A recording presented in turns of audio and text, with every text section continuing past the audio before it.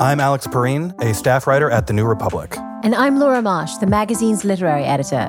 You're listening to The Politics of Everything, a podcast about the intersection of culture, politics, and media. Each week, we'll interview a writer about a recent story, and at the end of every episode, we catch up with campaign reporter Walter Shapiro, who is following the 2020 election closely for The New Republic. Welcome to The Politics of Everything.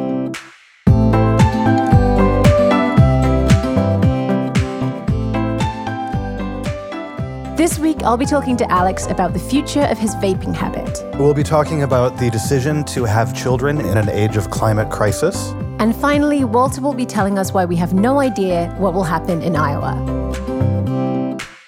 So, Alex, you are the person I know who probably knows most about vaping.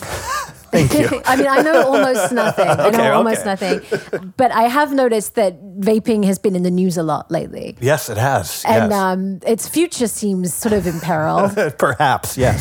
The future of vaping is uncertain, I would say. The president in the Oval Office announced that he was going to ask the FDA to ban most e-cigarettes. And this came sort of in the wake of all of these stories that have been popping up all over the country of people being hospitalized and even dying after use of e-cigarettes. But the president really framed it as much more about keeping the kids off of the vapes. Because the interesting thing is they're only banning most flavored e-cigarettes. It's not a blanket ban. Okay, so some of the flavors I see mentioned, like Swedish Fish and like Sour Patch Kids. Yeah, I mean, I should clarify that I own a Juul and I vape. I'm not like a vaping person. Like there are vaping people, like people who build their own rigs, people who make their own vape juice. So you're a flavored vapor? Oh, I know. I just use the tobacco flavored ones. Oh, okay. I don't need because I am and was a cigarette smoker, and I have not successfully quit cigarettes, but for a while I was using it as a way to go for a day or two at a time without having a cigarette, and it actually worked really well. So I stuck with the tobacco flavored ones, and under the Trump's regulations, I will have no problem buying these until Andrew Cuomo bans them. The people who are in support of this ban are presenting it as being like a child welfare kind of act. Yeah. So what do you say to that? Well, so if you take the world as it currently exists, where juuling is hugely popular among teenagers, and one of the things they enjoy about it is that there are many fun flavors of Juul. In that world, very few of them are going to then sign up for the cigarette smoking experience, which features only 2 flavors.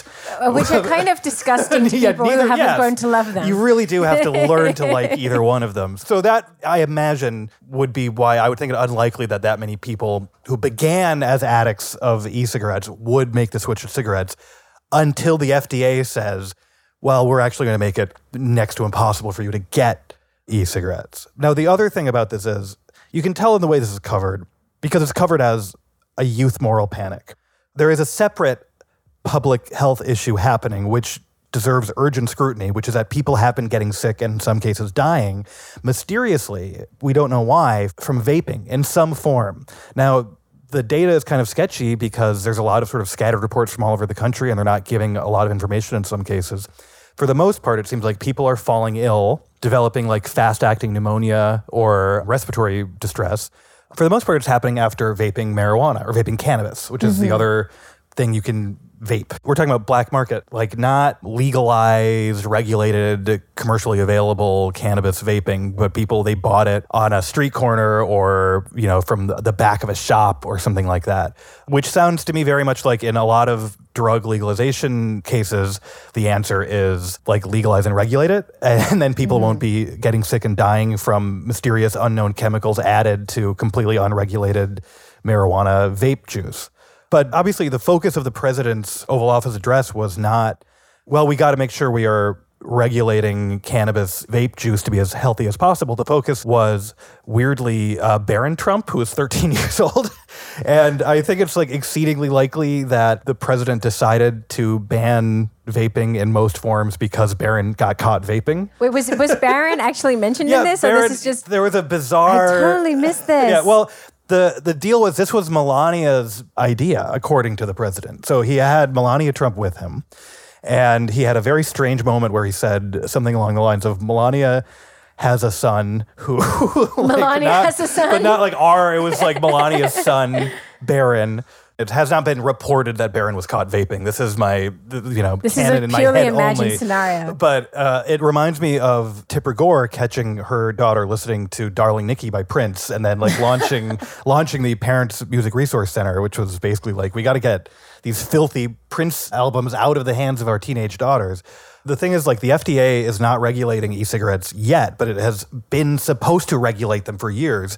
And it was the election of Donald Trump which postponed the start date of the regulation of e-cigarettes. It was supposed to happen in, I think, 2018, and then his FDA was like, no, we'll give him until 2022 to like sort everything Just out. make sure they've really like expanded their markets and got plenty of people hooked before we start looking into this too closely. Exactly. And like, so speaking as someone who has a Juul and vapes and like believes it to be safer than cigarette smoking, I would like very much for the FDA to have been devoting the last few years to aggressively researching whether or not that is the case, instead of wasting that time and then announcing a ban on caramel-flavored vapes because teens are doing it.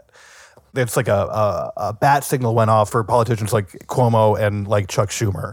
They live for panic. Like teen drug panic is like their favorite thing to do. So yeah, Cuomo, I haven't even read the details, but he saw someone else like getting headlines for this and was like, we're banning vapes now. So yeah, the idea is like, oh, we must ban this stuff right now, except cigarettes, because of course we can't do anything about cigarettes. Right. That's what I mean when I say it's about moral panic rather than public health. Politicians like Chuck Schumer, when they saw that Four Loko was becoming popular, they said, my God, we've got to ban this. Teens are drinking Four Loko and doing Four Loko crimes across the state. At no point was someone like, we have to ban the private combination of caffeine and alcohol, right? No one was even like, we have to ban high alcohol spirits. It was simply this one product that was very sweet that they could argue was marketed to children. But like the actual public health issue is in the alcohol. And so I think that as a politician, you have to say, my goal is to minimize harm, and here's how we're going to take steps to minimize harm, which would not involve doing any of this. It would involve an entirely different sort of set of proposals. Or you just are out to basically get headlines for making it harder for kids to get something. Although if there is a substantive difference, it seems to be that these lung diseases are developing very quickly. Yeah, that's what is scary about them. And the thing with cigarettes and the thing that tobacco manufacturers have always benefited from is like no one smokes one cigarette or cigarettes for a year and then gets lung cancer. Immediately gets lung You get cancer, it when you're 60 or 50. Yeah. So that's why by then you have kind of internalized a lifetime of moral guilt for it, rightly or wrongly. And you end up taking responsibility for something that actually is on the manufacturer. Yeah. Whereas with these e-cigarettes, because it happens so quickly, it's easier to blame the e-cigarette company. And that's also what makes it very scary, and what makes the idea of like an immediate ban actually much more defensible than it would be in other cases if it weren't for those weird exemptions. And again, an immediate ban too would still have the same side effect of it not ending the black market. But I think it like with a fast acting, scary sort of not quite epidemic like this, yeah, sure, like I can see the ban makes sense, but like do it intelligently, please. Spoken like a true vapor. Please ban the thing I'm addicted to intelligently. Like, yes, if you put must. some thought into it first. Okay. Happy vaping. Thank you.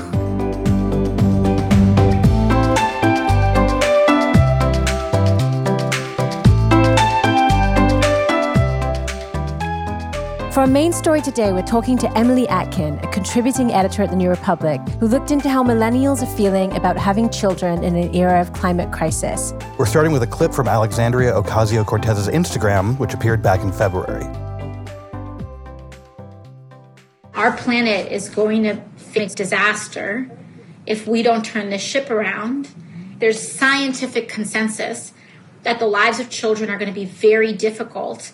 And it does lead, I think, young people to a legitimate question.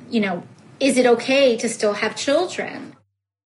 So is it true, is it a trend that millennials are not having children because they're terrified of catastrophic climate change? Well, I've heard, certainly my friends have talked about it, but I also saw that AOC posted about it. And also Prince Harry gave an interview in July where he talked about only having 2 kids. because of climate change. I also saw that Miley Cyrus has posted about this. Has she? So that's 3 people.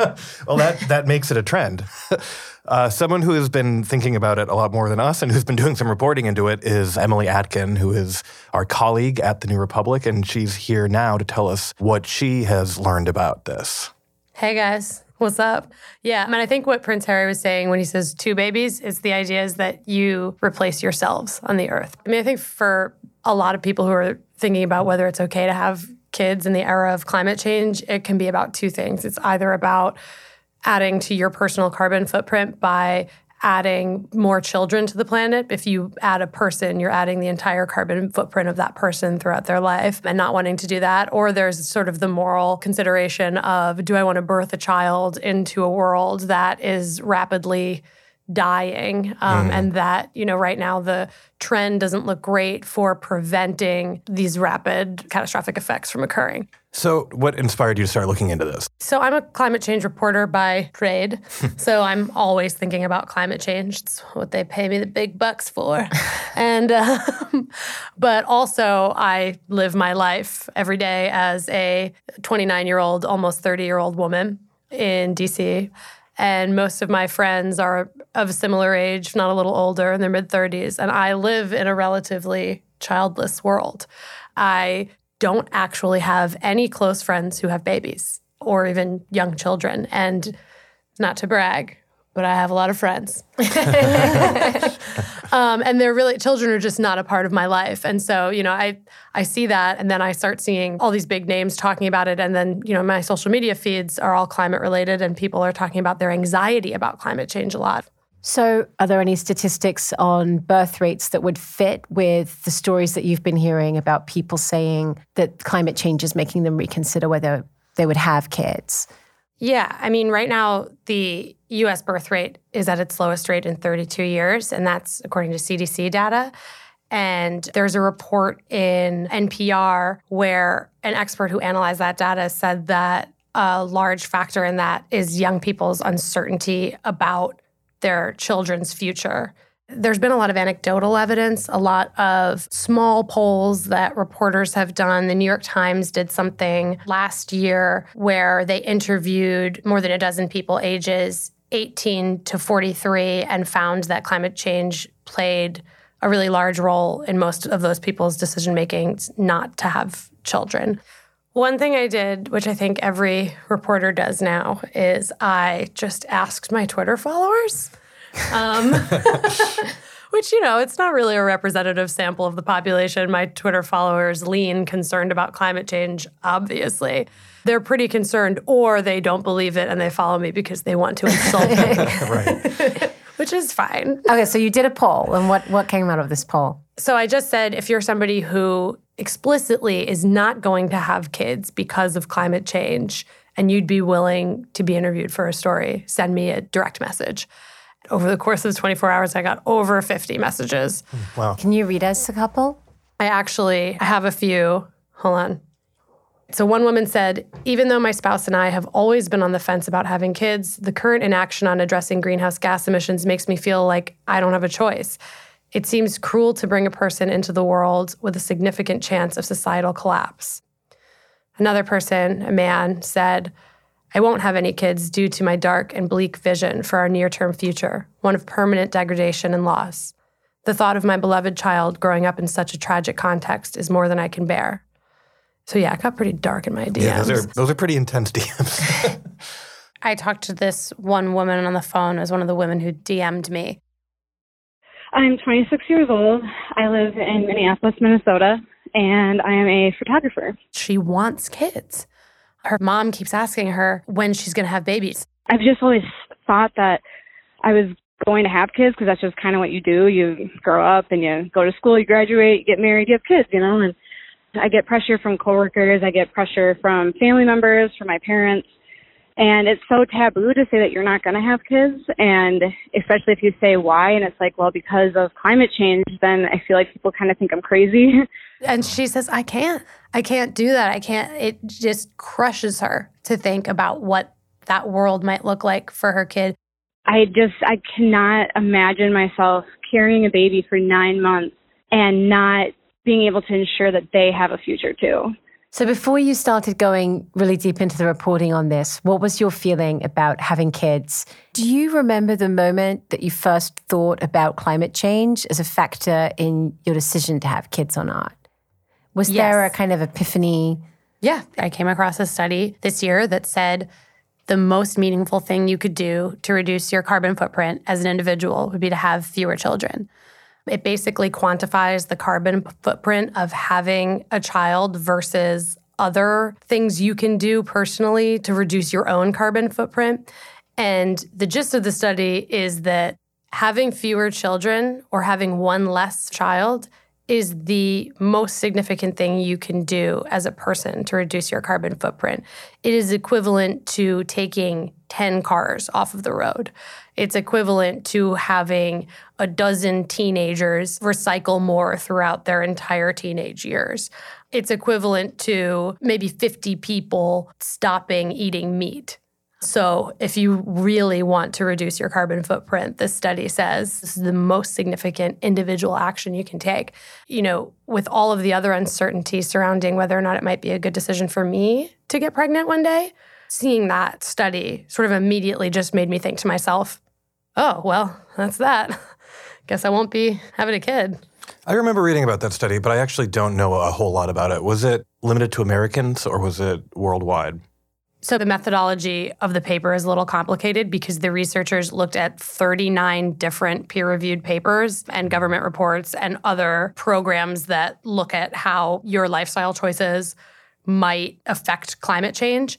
And those papers span the gamut of different populations, right? So this study is a summary of studies that shows the different ways that your carbon footprint could vary if you ate this much meat, had this many kids, recycled this much, drove this many times per year. And so that's a culmination of research. And all those papers make different assumptions about who you are as a person. So if you're from a higher emitting country, then you as a person just like emit more per capita in your country. And so it's a complicated... That's what I was sort of getting at too, because one additional wealthy American certainly will have a larger carbon footprint than an additional poor person born in the global South. Right. So we're talking about us. Yes. Living in industrialized nations. Sure. So we talked a lot about how this hypothetical child could make the world worse because they're the equivalent of 50 cars on the road and so on.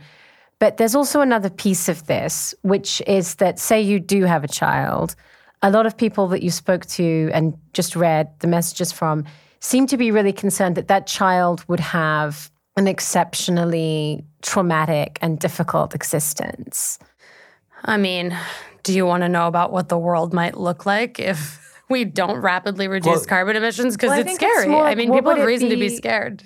If we don't start rapidly, and I mean rapidly, decarbonizing our industrialized economies, we'll hit 1.5 degrees Celsius of warming by probably the year 2035, 2040. At 1.5 degrees Celsius of warming, the sea level rises about a foot. Glaciers in the Himalayas that supply water to billions in China, Indonesia, Bangladesh, those melt and start to dry off. And then there start to be conflicts over water. Desertification starts happening all over the world. It makes it harder to produce agriculture, and people start migrating away from where they live to find better places to live. But then, you know, we live in a nationalist kind of growing world. Borders start closing. And unless I'm talking about a worst case scenario. So I think we live in a pretty broadly similar milieu. I'm in my early 30s. I live in New York. Most of my friends are college educated.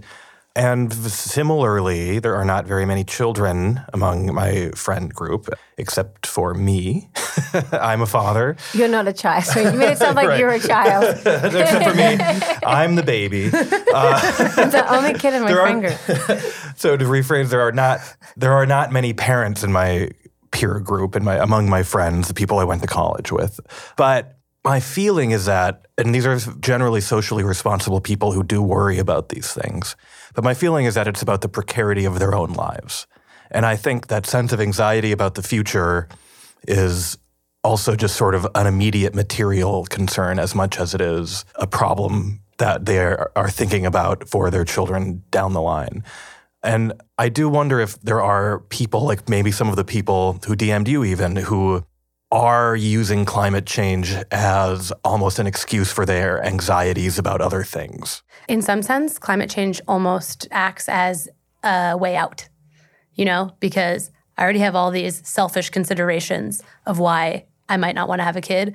And all of a sudden I'm confronted with, it's the most important thing you can do to reduce your carbon footprint. And I'm like, well, there it is, there it is. Because now I can make it be about my desire to make the world better for the children that already live here, rather than thinking about the life of my hypothetical child that doesn't even exist yet. You spoke to the writer and book critic Christine Smallwood about this. What did she say? She speculated she has a child. And she said that she does believe that to a certain extent, some people who suffer from climate anxiety and don't want to have a kid because of it may just be anxious people in general. I think this is a very fearful time. I think there's a lot of good reasons to be afraid and anxious right now. And I think sometimes people call that, I don't want to have kids because of climate. So my kids too, I got David Wallace Wells' book. I was terrified to read it. I was literally too anxious to read it. And, so what David Wallace Wells' book is? The Uninhabitable Earth, which is about climate change, and it's describing basically many of the things you're talking about, the sort of worst case scenarios. And I felt a great deal of anxiety about the world he would grow up in. But I did think it was interesting because you actually talked to him, didn't you, when you were sort of reporting this out? So David is very interesting because David knows a lot about what the worst case scenario world looks like. Mm-hmm. I mean, he's literally written the book on the worst case scenario world. And David wants to have another kid because he wants his child right now to have a sibling. Just being totally honest, I think probably both of us still would like to have more than one kid. And it may change over time. I mean, one of the features of this whole conversation, I think, is that I don't just mean climate and having kids generally. I mean, like climate change generally, is that a lot of this often just takes a long time to sink in. And, you can be aware of facts before they really start to fundamentally shape your perspective on the world. And he told me a lot about how even he, as an expert in this field, he has to live his life. And in order to do that, in order to live his life, he lives in a compartmentalized world where he knows very much that it might not be the most ethical decision, but this is what he and his family want. And he'll do his best to ensure a future that's not what happened in his book. I mean, that's why he wrote his book, right? So what's Christine's feeling about this? She really cares about climate change, and climate change has mobilized her to care about the future for her child. She had this child, then she read the IPCC report on 1.5 degrees Celsius, what happens in our world when we reach that point. And she thought about her child, and she thought to herself, I got to do something. So she became involved in a group called Sunrise Parents, or Sunrise Kids, actually. And it's an offset of the Sunrise Movement, which sort of popularized the Green New Deal. And it's a group of parents who go around speaking about the need to preserve a livable future for their children. Sunrise's goals, as you know, are the Green New Deal, but also to, elect politicians who support the Green New Deal.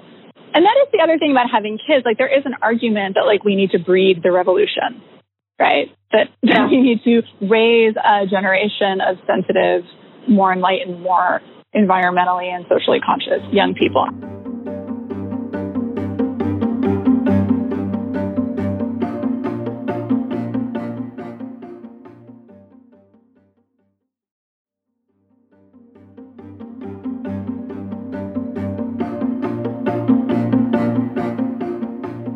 What concerns me about it is that I worry about it leading not to a world where responsible upper middle class professional people decide to have one fewer child, but I worry that it leads to population control. I worry it leads to eugenicist ideas. I worry it leads to saying well, Prince Harry can have 2 kids, but we should sterilize these people. I get a little scared when I hear that kind of talk, but You're talking strictly about people who are making a conscious personal decision for themselves, right? We're not talking about coercive methods of population control, and nor should anybody. Sure. What that rhetoric always, I think I've already mentioned this, but like a wealthy Westerner's, and especially an extremely wealthy person's climate footprint is so much larger than thousands and thousands of extremely poor people in the global south and elsewhere in the world. Like that's what I find terrifying about that ecofascism, is the idea that we need to preserve this American way of life that is extremely highly emitting by making the world miserable for people who are contributing barely anything to the problem. So is there any such thing as a carbon neutral child? No, I'm asking seriously, because it feels like we should be getting closer to that. No, there is, but not right now. For a carbon neutral child to exist, a carbon neutral child has to exist in a carbon neutral world. I actually spoke to this one researcher, and he really made me think very differently about this issue. Well, my name is Dominic Roser. I'm a senior lecturer at the University in Switzerland, and my main focus is climate change and ethics.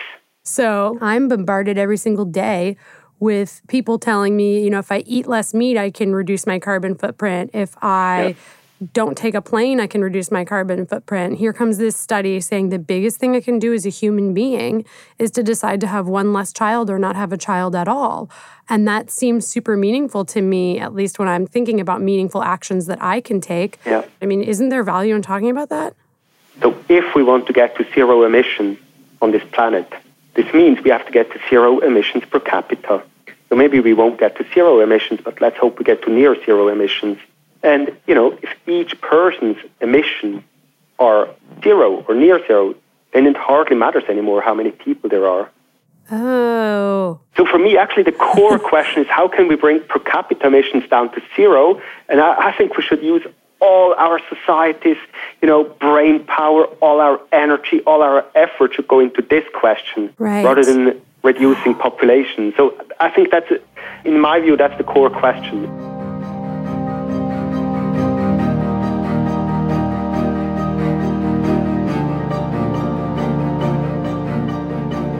I mean, look, we don't have that much time until we really have to do something, right? We have 12 years to take action before we are locked into 1.5 degrees Celsius. We have to get a net zero economy by the year 2050. Mm-hmm. So the carbon footprint of your child right now, it's not really going to do much. It's all the cumulative carbon of all the kids that have come already is the problem. Right.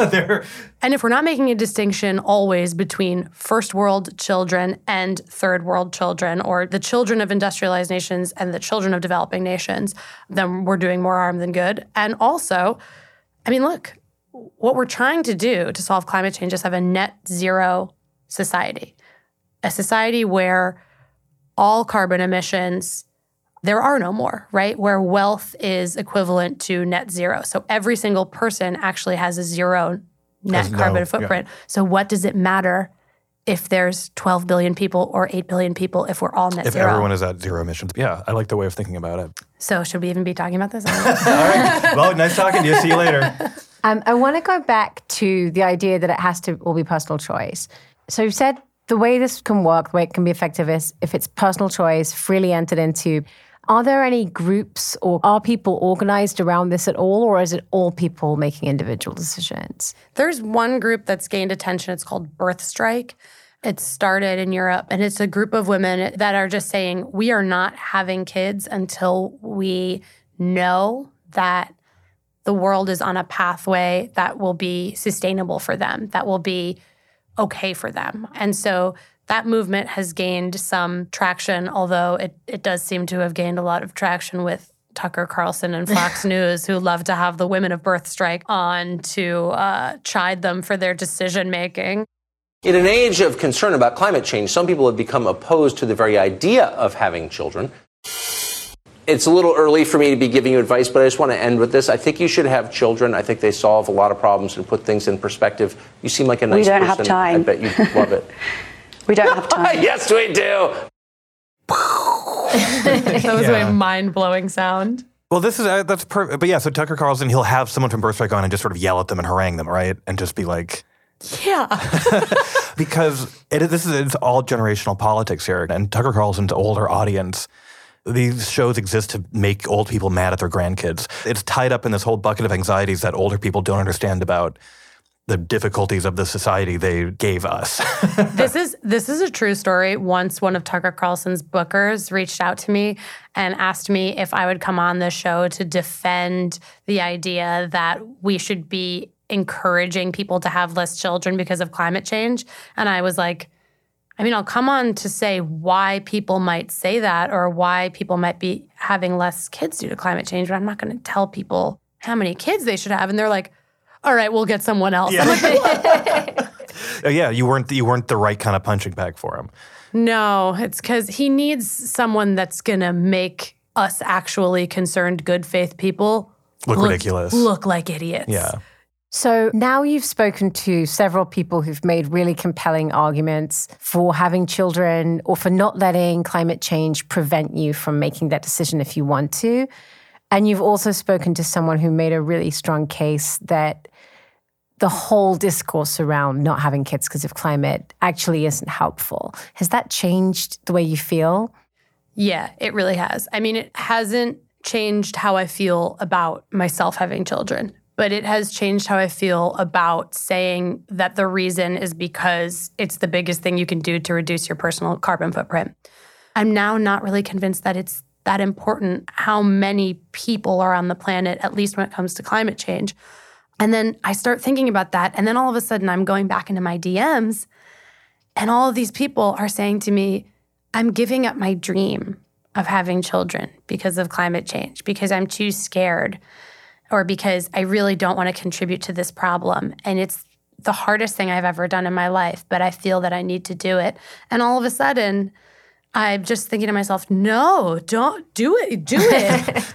You should do it. You should be optimistic that we are going to solve this problem and that your kids are going to be a part of solving this problem. Right. So we're talking about an issue that is one of the most personal of issues, whether you become a parent, whether you have a child. And we've been talking about the way politics can enter into that decision. In this case, thinking about the climate crisis and what you can do. And it seems like at the end of this journey, actually, everything you found points us back towards the political and away from the personal, which is to say, if you really want to do something about climate, you should go out there and be an activist, right. And decarbonize the economy. Right. If we are going to prevent this hellscape world, we need people to channel their anxiety into something productive. Like, we need that. And then if having a kid will make you happier, and if it will help you to do that after the, diaper changing stage when you're busy, then do it. Yeah, I think manifest your anxiety into something productive would be a good tagline for our entire project. Okay, well, thank you so much, Emily, for coming and talking to us. No problem. And if I decide that I am going to one day have a baby, I'll come back on. Come back and update us. Yeah, for sure.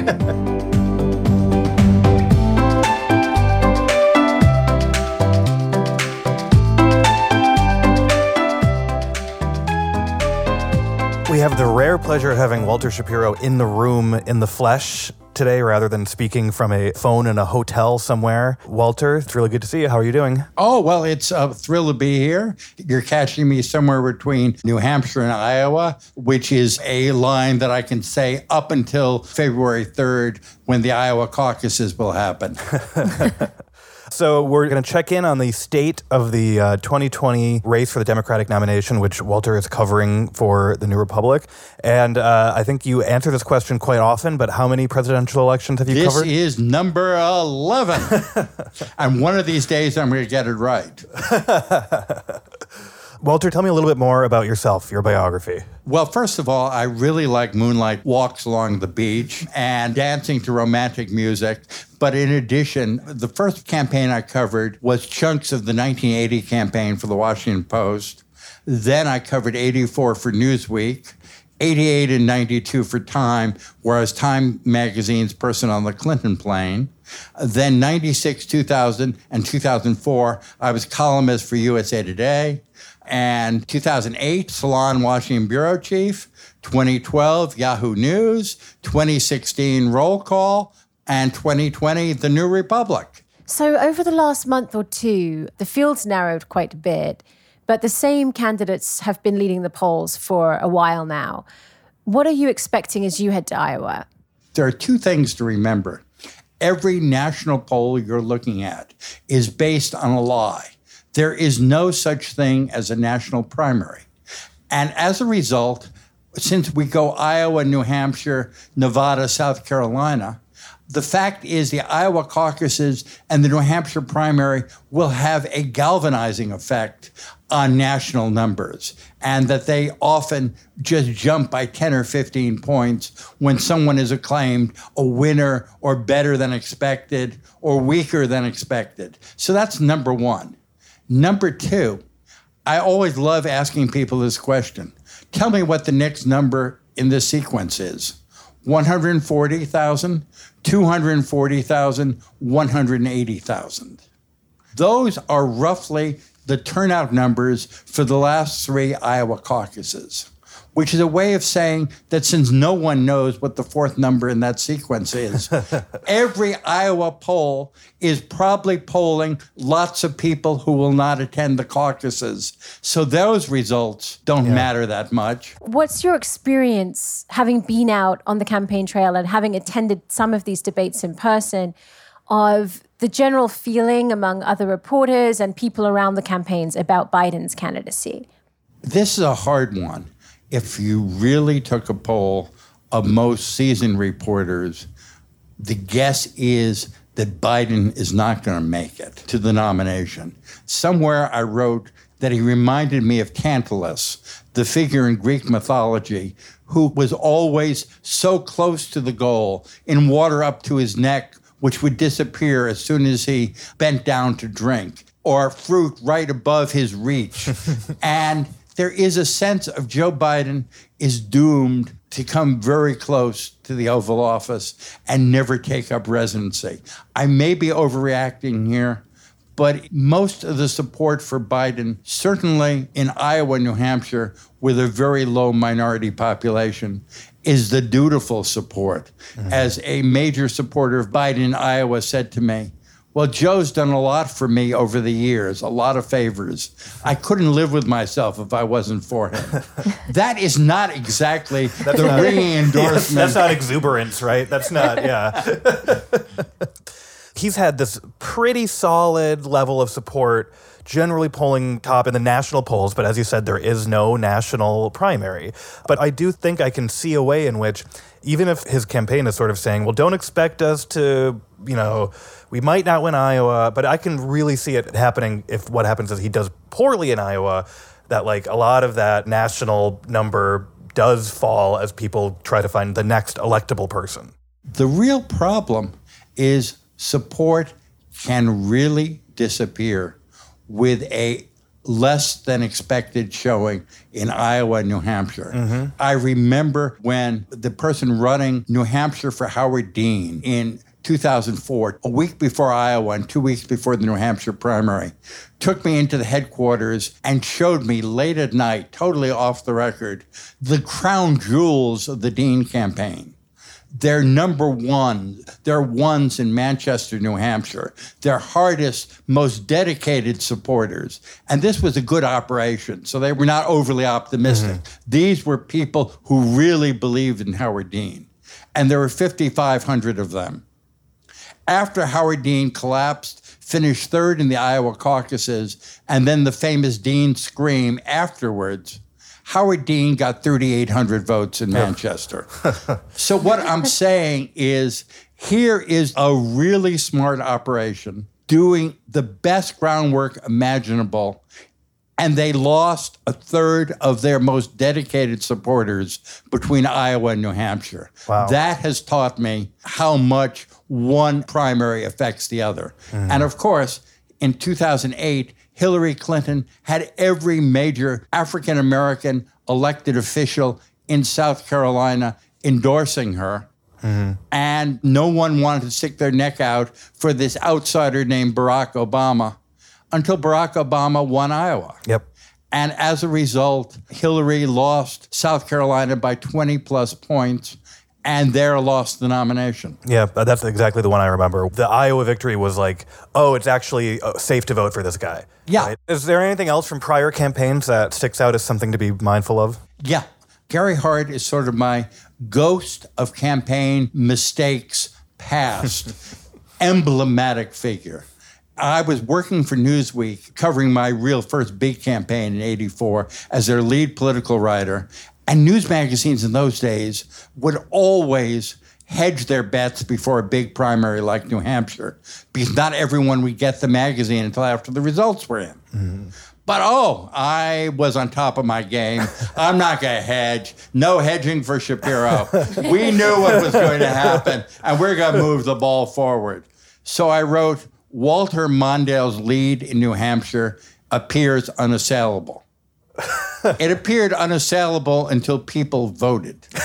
And as I'm getting to New Hampshire on primary day, out of touch with everyone, as the exit polls are leaking that Hart has won by a double-digit margin, I check into the political hotel of the moment, the Sheraton Wayfarer.